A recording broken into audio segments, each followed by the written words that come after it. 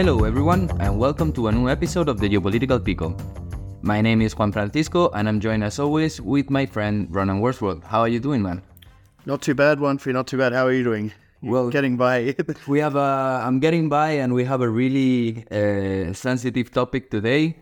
So I think we'd rather dive into it. We'll say a doozy of a topic.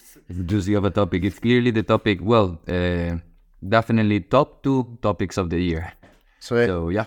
Well, I think, first of all, a lot of people have asked why we haven't said anything on the Israeli-Palestinian situation at the moment, and now we finally are. So we wanted to, first of all, leave it for a little while, because there's 2 major reasons I think we didn't want to touch it to start with. And first of all, I think if we look at the rhetoric around the conflict, it is so hostile and so polarized, and everyone is divided into 2 camps, and there's no room for gray area, which is, let's face it, the real way the world operates. So I think this tension exists, and it becomes very difficult to give good commentary without just being accused of being biased one way or the other. So we're going to aim to give you very neutral commentary based off our perspectives of what's going on and the geopolitical implications.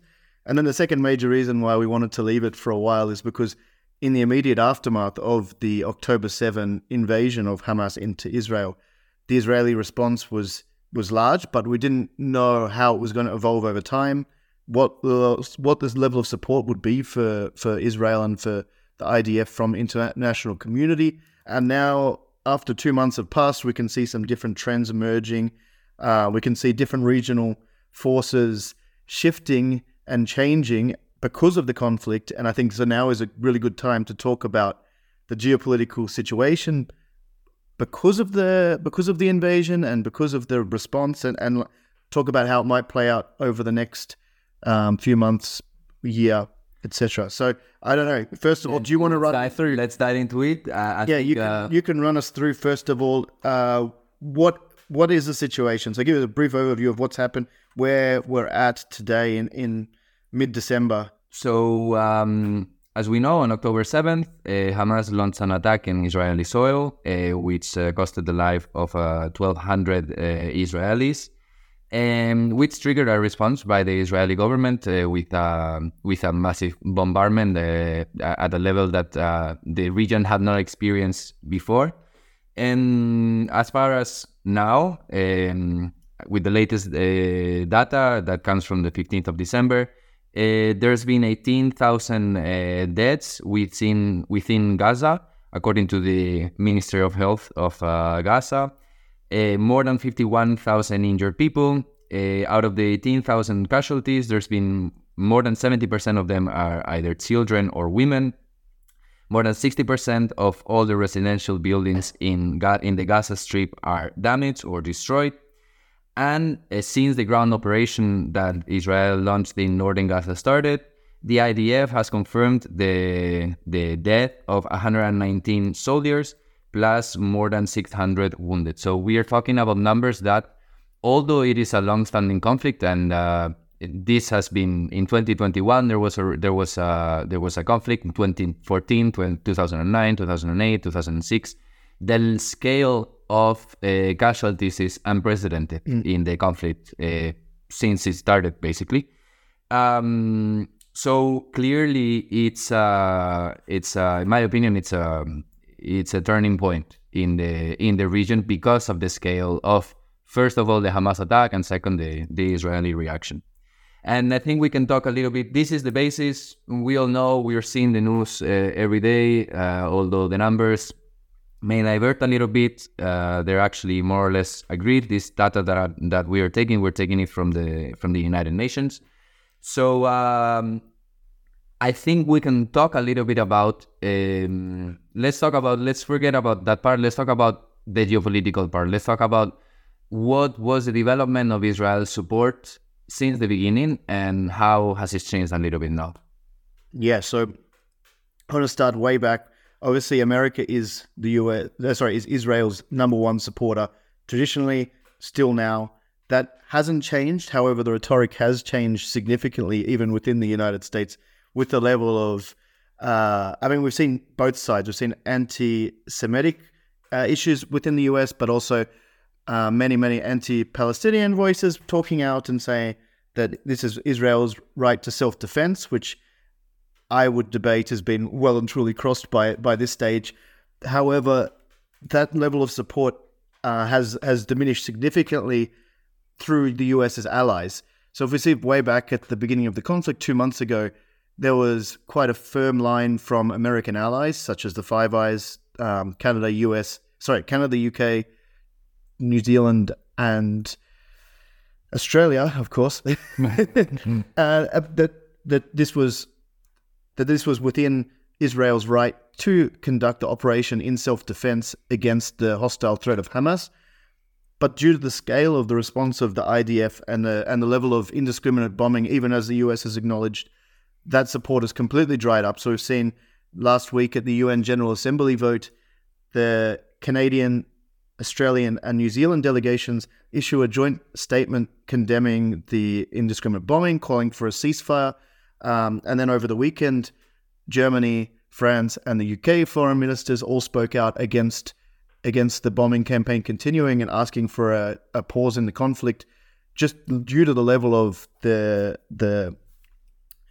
indiscriminate campaign and damage done to the level of civilian casualties in this conflict has been reported to be higher than any other conflict in the last 40 years in the world. And German, France and UK are all very big, long-term allies of the Israeli government as well. So it's kind of unprecedented. They've begun to feel this isolation, and I guess that was epitomized by the UN General Assembly vote last week, where there was only 10 countries voting in favor of or against the immediate pause to hostilities, including the US and Israel. So that level of support has completely dried up for Israel, whereas I would say for Palestinians, there's much more sympathy. I think everybody agrees that Hamas is a really terrible organization, except if you're talking about Iranians or a few different groups. Like, nobody actually is really supportive of Hamas, and Hamas have been in power in the Gaza Strip since 2006, I believe. So we can even point out that right before October 7th happened, in a survey conducted by the Arab Barometer, that finished in the 5th of October, actually the legitimacy of Hamas within Gaza was clearly eroded. There was less than 30% of the population that believed that Hamas was doing anything good there. I mean, inflation was rampant. The poverty within the Gaza Strip went from 31% in 2011 to more than 50% nowadays. So not even like the Gaza population was also not that wary of Hamas. Although it is true that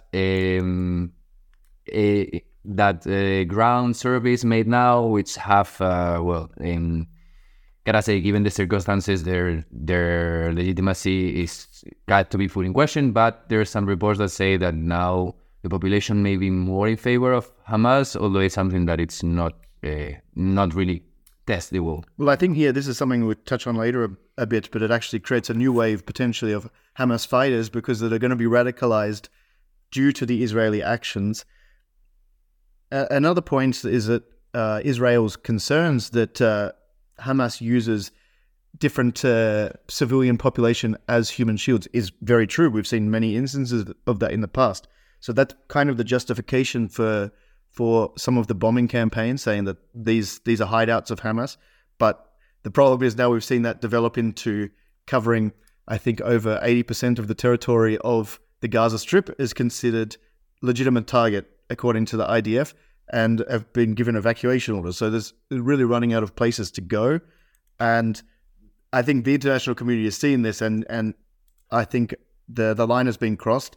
The problem for Israel is like that they can't really step down now. So I don't know. Clearly, I mean, one of the biggest problems following that, in my opinion, is the rhetoric that the Israeli government has had since this far-right government is in place. I mean, you literally have ministers who are members of terrorist organizations, which are considered terrorist organizations. Ben-Gvir, the Minister of Defense, he was the lawyer of the settlers in the West, the settlers that were doing illegal settlements in the West Bank. So, I mean, obviously, that doesn't give a good image either for Israel's allies. And I think now we can just go, I mean, talked a lot about Israel. Now we can talk about the regional implications, because there's a lot of the... Let's go on geopolitics. But there's a lot of the neighborhood surrounding Israel, which has become very hostile potentially, and the environment's changed completely since the attack of Hamas. So do you want to run us through some of the... Basically, what we've seen are U.S. military bases and assets being attacked in Syria and in Iraq systematically by different groups. We've also seen a ramp up of Hezbollah's activities in southern Lebanon, although still not entering in a full-scale war.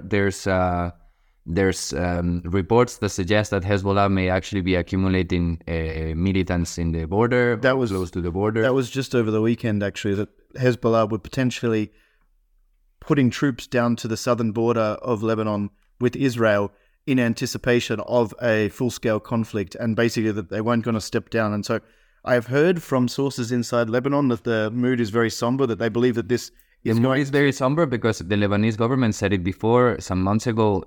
They don't want to enter in a war with Israel, but Hezbollah is too big within Lebanon, and they don't want to risk a civil war within Lebanon, which is a country that is already pretty...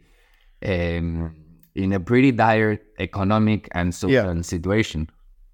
And also, apart from this Hezbollah, which is Iran-backed, we also have the Yemeni Houthis, which have been scaling up their missile attacks against targets of Israel and the U.S. in the Red Sea, and even launching the longest capacity missile ever launched by a non-state actor, covering 1,200 kilometers, which is impressive. Traveling over Saudi Arabia. Many states, like developed states, don't have that capability. Those capabilities. But those have clearly come from Iran. So I think that's the thing here. If you look at a lot of the conflicts in the region are being stirred up by Iran, while other Gulf countries may be very outspoken against Israel, they're not necessarily getting involved to the same level as Iran. But Iran's not getting directly involved, but through these proxy forces, being Hezbollah, being the Houthis, and being the different Iraqi and Syrian different militias. They're all getting supplies from Iran.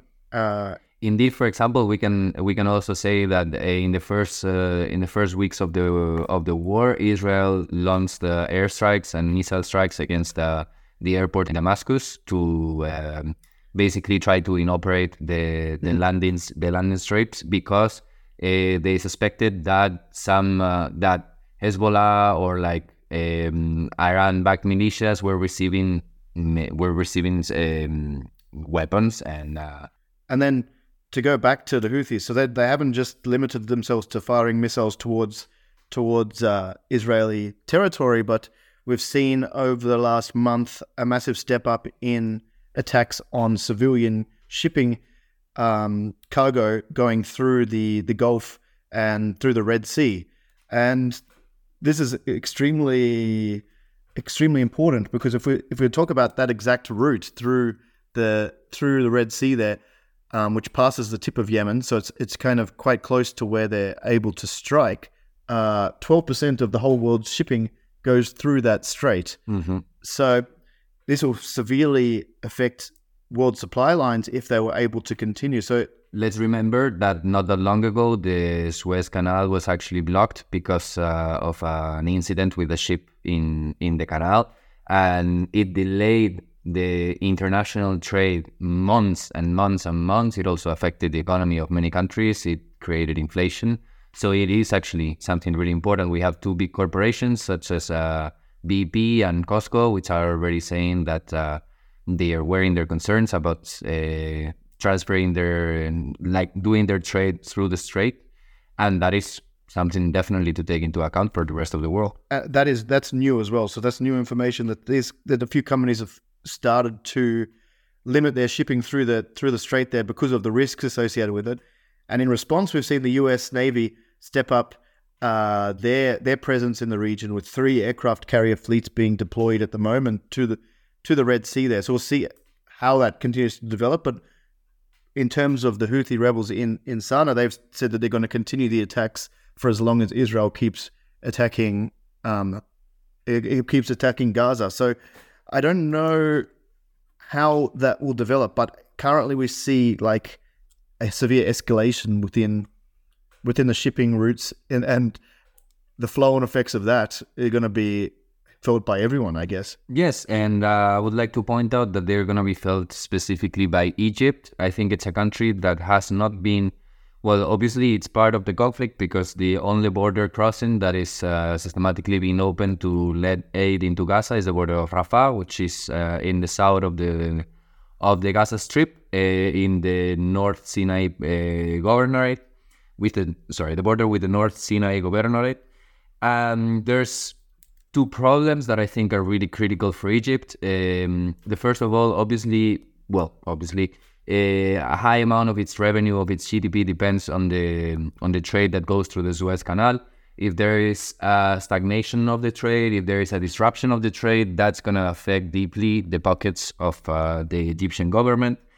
And also the possibility of high amount of refugees entering the northern Sinai Governorate can also help in destabilizing an already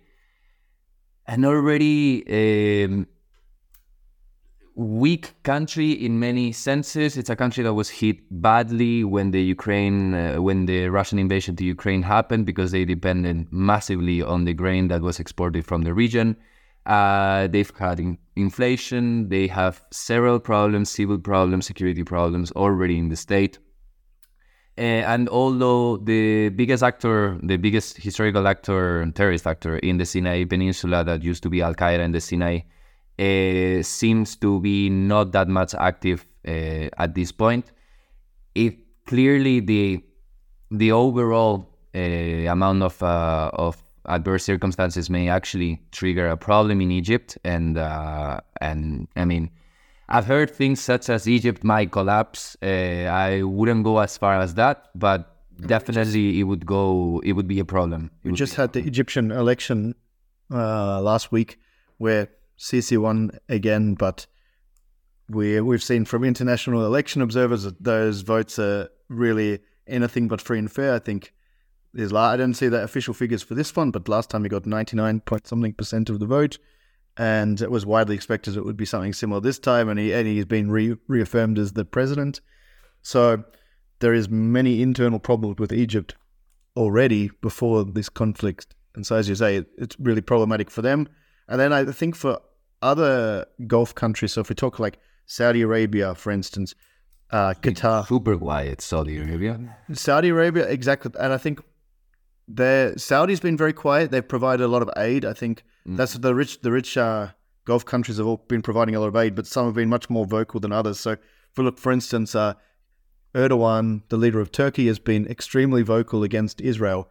However, most of that just seems to be rhetoric, because following his outspokenness against the Israeli regime and Netanyahu, and calling for a ceasefire and threatening all sorts of things, he signed new trade agreements with Israel, and I think saying literally the Palestinian cause is our cause. He went out. This is actually pretty fascinating. There was a government organized rally in the airport of Ankara, if I am not wrong. Like hundreds of thousands of people went there, and he said that the Palestinian cause is their cause, although they're still doing deals with Israel. Because I think that's just part of Erdogan's playbook. We've talked about it a long time ago in an early episode about the geopolitics of Turkey, and I think he's just playing to that. He wants to project himself as a leader of the Islamic world, as a supporter of the Palestinian cause, as the lead supporter potentially, and fighting for them, but actually is much more the Khalifa, much more pragmatic, I guess, about yes. And it's interesting. I mean, obviously we cannot ignore that before October 7th happened, what we were seeing was a trend of normalization of ties between regional enemies in the Middle East. We saw Saudi Arabia and Iran sitting down meddling by China to try and normalize agreements, relations. We saw Syria getting back into the Arab League, accepted by the states that expelled it previously. We've seen reapproachment even with Israel. I mean, we've seen Morocco accepting Israel. Well, we've seen a couple countries recognizing Israel, and we've also seen Saudi Arabia in negotiations with the United States in between to recognize Israel, and not to recognize. I would say that was a little bit too far away. But to normalize ties with Israel, that is for sure. Which would have been a historic change as well, and this was all in the last 6 months leading up to the start of the conflict. Now, yes, actually, if not because of this, we would have definitely been making an episode on normalization on ties in the Middle East and how can we foresee it in 2024. But obviously, this has made the shift, although it's a little bit unpredictable at this point. How will it continue? And I want to touch a little bit on. We've talked about the West because of being natural allies because of being allies of Israel. We've talked about the Gulf countries and the Middle East and the MENA region with Morocco and so on. But also, there's a part in the international legitimacy, morality of the West that there is an actor that is using for its own. There's several actors, but I think there's an actor that is using it for its own gains. That is Russia. As Russia is using this situation as leverage against the West with third countries that basically they don't have the same rhetoric of support with Israel, and thus Russia comes to them and says, look, the United States is supporting these people against the Palestinians, blah, blah, blah, and like, we are supporting the Palestinians, although I would argue that Russian support for Palestine is none. Actually, Russia is much closer to Israel historically, but however, Russia uses it. Uses especially like the US veto in the UN Security Council, for instance. The US has been vetoing any resolution that calls for Israeli ceasefire or any sort of truce, and Russia then makes this equivalence that is the same as them using their veto for any resolution that's against the Russian invasion of Ukraine. So I think they're using it that way and kind of legitimizing their own invasion by making the equivalence. Mm-hmm. And then secondarily, the other impact, I mean, this is not directly from Russia, but I think it's really hurting Ukraine. And the reason for that is that we've seen support since the European summer really dry up for Ukraine militarily, especially from the US over the last few months. A lot of the US support has been diverted, the military aid, etc., has been diverted from Ukraine to Israel, especially in the early days of the war. I think that might slow down over the coming months, but that early support was massively towards Israel, and we've seen Ukraine really struggle to get the equipment and to get the ammunition and to get the weapons that they need to continue to defend the country. And I saw a report from the Institute for Study of War last week, for instance, that said if the US continues to not supply Ukraine with what they need over the next few months, that it's highly likely that Russia will be able to make a breakthrough and potentially occupy all of Ukraine, which would invalidate 2 years of support, basically, and kind of makes no sense to abandon the Ukrainian cause at this point, especially when they've been able to withhold so many Russian offensives. Yes, even the German government said it recently that without the Western support, Ukraine could actually be conquered by Russia, which, as you said, it's from the strategic point of view, it's a loss for the West. I mean, it's a lot of resources, a lot of rhetoric spent on Ukraine. Now, Ukraine has, for the first time, been accepted into the accession part of into the accession process of the European Union, which doesn't mean that Ukraine will enter the European Union in the next year, but it's a step forward for Ukraine to actually be a member state. And obviously, if this U.S. support to Ukraine wavers, also the opposition in the United States is not that pro sending weapons to Ukraine, continue sending weapons to Ukraine. So and again, they're tying a lot of that support to the Israeli, yes, to support for the Israeli government. So I think in many ways, the two conflicts are so different. One is a Russian invasion and a territorial conquest, which is completely outside the international order and the rules-based order.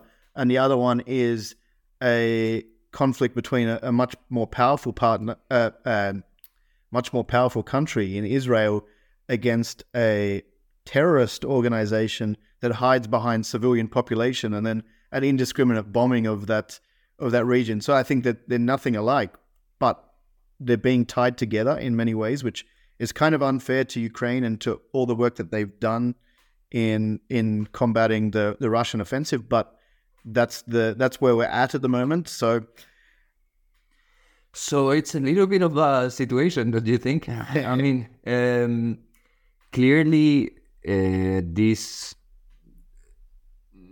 something will have to be written in the future. Something will have to be investigated in the future as to how did October 7th happen, and what are going to be the consequences. Right now, it's really difficult to foresee. What we see is that clearly this conflict is challenging certain changes that were happening in the world for a more peaceful multilateral, call it X. I don't know, because we could have a long conversation about how the world was changing, but clearly this has made an impact. Now it's changing again. It's changing again, and it's changing.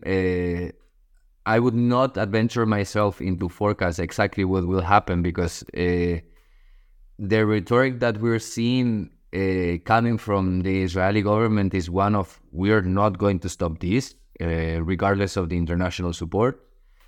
It's interesting as well, because the internal dynamics within Israel, I think Netanyahu is basically finished. When the war ends, I don't think he can hang on to power. So he's going to make it his legacy that he is saying that he wants to eradicate Hamas, which is basically an impossibility, because I mean, his legacy, the way he won the election was by saying that he was the one that was going to provide security to Israel, and spent millions and millions of dollars in creating this electronic border, blah, blah, blah, so it would change. And then during his mandate, Israel has suffered more losses in one single day than any other time in the exactly. So I mean, in my opinion, he should be finished internally because of the political repercussions. He already had so much scandals. He already had scandals. He was already being prosecuted because of corruption. And I mean, I think another thing that the conflict has highlighted is two things with the Israeli Defense Force. Firstly, we thought that Mossad and their intelligence service was almost infallible. I heard from many people before the conflict about how they had the best intelligence service in the world, and I always argued that should go to the US by a long way, and that Israel's nowhere near. And we've seen that this massive intelligence failure has led to the attack being able to be conducted. And I mean, even just over the weekend, we saw, I was telling you before, that there was a tunnel exposed from 400 meters from the northern crossing, which was wide enough to drive vehicles through, 4 kilometers long, opening up on the Israeli side. And so this was able to funnel weapons, funnel people through, ready for the attack. Through the Eret position, which is it's a secure military base of Israel. Like, it went under it. Exactly. It's completely crazy that they didn't have any information about this until just finding it over the weekend. And I mean, the second major thing we've seen with the IDF is like they're very indiscriminate in the way they act. Over the weekend or just late last week as well, we had 3 Israeli hostages unfortunately be killed by IDF forces. However, what's come out in the aftermath of that was that they were all waving white flags, shirtless, asking for help because they were hostages. A little bit, which shows it operandi of the exactly. And I think this is only being investigated because they shot 3 Israeli hostages, but it definitely shows either the level of indiscriminate hatred that the IDF has, or the poor level of training that they can't even they can't have any discipline to engage the rules of law. And we've seen, I wouldn't say, I'm not going to go out and say there has been war crimes committed, but I would say it's very, very likely. Well, and I would say yes. I would say yes. With ever, maybe. No, I'll say yes, of course. But I whether they'll be prosecuted for it or not is another. I'd say, in my opinion, of course, it's been committed, but there'll unlikely be any formal prosecution of it. There is clearly that can also go up to like what's happening in the West Bank with the illegal settlers. I mean, now the Israeli government, it's like for the first time has put an eye on saying like, no, okay, like this has to stop a little bit, but it's just because the United States has said that they're gonna start revoking visas for people that are related to this. So like literally the Minister of Defense, as I said before, is related to this, the Minister of Defense of Israel. And already Ben Gvir, and the level of civilian casualties in the West Bank prior to October 7, as of 2023, was the highest since 2006, which means that the settlements were expanding, people were getting evicted violently from their houses, that there's clear reports that the IDF was assisting settlers to attack Palestinian villages. I mean, clearly there is something that is wrong here, and it's something that has to. It doesn't take the responsibility of Hamas for what they did and the cruelty of the attack, but it is obviously something in order to look at the future solution of the conflict, like a permanent solution of the conflict. To wrap up, basically, like what's the end game, like from both sides' perspective? Because I think international community wants to have a two-state solution, and I just don't see that as a geopolitical reality that can come to fruition, because the same conditions that existed already prior to the attack and prior to the response still exist, where you've got one country in Palestine which is divided and completely enveloped just about by two entities. In one side, in the West Bank, the Palestinian Authority rules with not that much legitimacy because the people are not that happy. In the Gaza, Hamas, terrorist, recognized terrorist organization. Then they sometimes enter into civil wars. Then sometimes are fine. And for Israel, that threat is going to remain as well from the radical groups within Palestine that they could be attacked. So they have some sort of legitimate fear of that, because we've seen it happen time and again, and then with this terrible October 7th attack. So that level of fear is somewhat legitimate, but that's not going to change come a peace settlement. And as I said briefly before, like they will have radicalized a whole new generation. I think it was the ex-UK Defense Secretary said over the weekend that Israel's going to be dealing for 50 years with the repercussions of their actions because of the new groups of terrorist actors that they will have created within the Palestinian territory. So I don't understand how you could go to have a two-state solution in the way that it's drawn up in the 1967 agreement. I mean, geopolitically, to me, that never made any sense anyway. The Oslo Accords at this point. Exactly. Like to have those two states exist in the way that they do, with the borders that they are, it cannot work, in my opinion. And that's the sad reality of the situation. So then it says, okay, what is going to come next? I think the international community has been more condemning of Israel's actions recently, especially as we talked about their allies. And if the last one of their major allies, if the US was to fully revoke support, that could definitely come about a shift. But then I feel like the international community, already what we see the Gulf states and the Arab states calling for is a properly implemented two-state solution, which is, as I said, geopolitically, it doesn't really make sense. We've seen other conflicts arise because of this. We see Nagorno-Karabakh earlier this year, where you have a hostile territory enveloping a smaller country. Then it's always going to lead to some sort of level of oppression. Literally everyone left.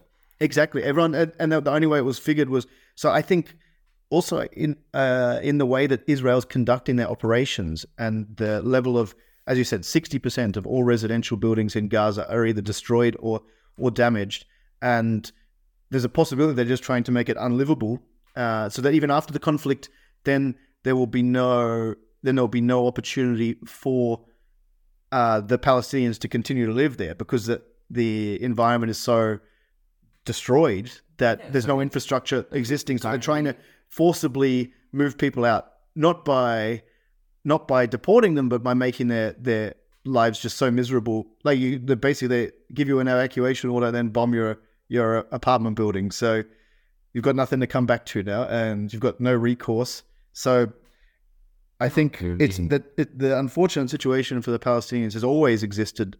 This situation where their country can't work as it was drawn up and envisaged by the UN in its original construction, and in some ways that made this conflict inevitable. I mean, we've seen it bubbling for 50 years. The escalation maybe was unprecedented, but the conflict always has existed. Yes, it's not. We cannot say that the conflict started. And any sort of truce or anything like that, even if, as Israel says, they eradicate Hamas, it's a nonsense. It's not going to happen. And so this position, I don't know how you can actually solve it. It's a geopolitical enigma. This is probably one of the toughest geopolitical challenges that are currently in the world. And although we try to think about solutions and we try to think about how could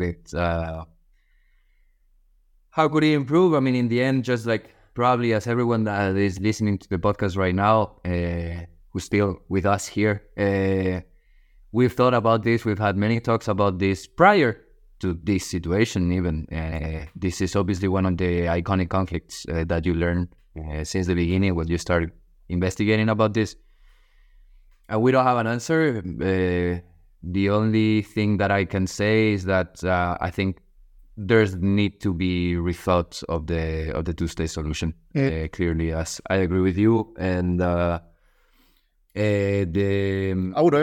claims of the Palestinian population has to be addressed. The security of the Israelis has to be addressed, but both of them have to be addressed. Either both of them are addressed, or this is a never-ending conflict. And, exactly. We will just keep on repeating.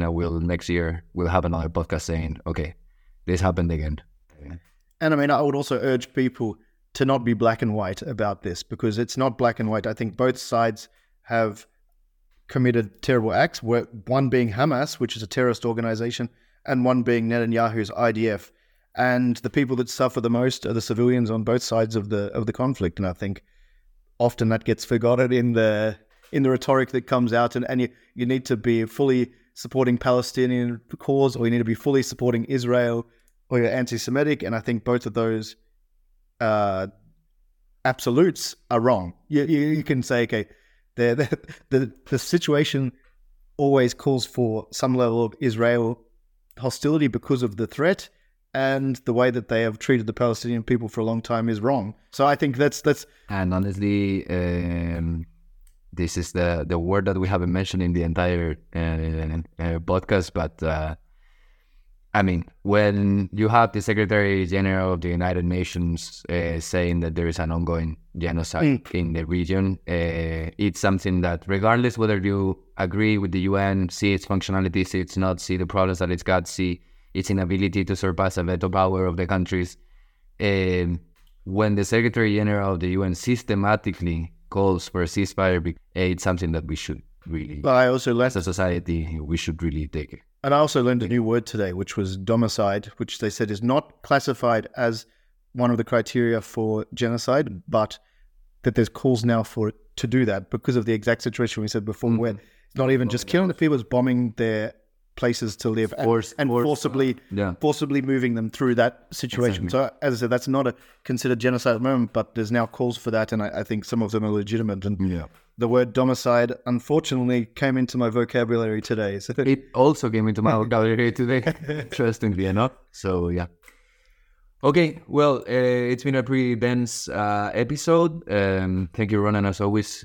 Thank you. Thank you very much. Thanks for listening. Guys, please let us know your thoughts on everything that we try and produce here. And And as always, you can follow us on Instagram and Facebook. We keep on publishing, although we haven't been that active with the explains. We will come back. We will come back with content. We are ramping Put some maps put some maps, do some stuff. So yeah, just if you like our content, show us your support with a like, subscribe to our share with your friends, and yeah. Hashtag TGP. Hashtag TGP, and we'll see you again in the next episode of the Geopolitical Pico. Bye-bye.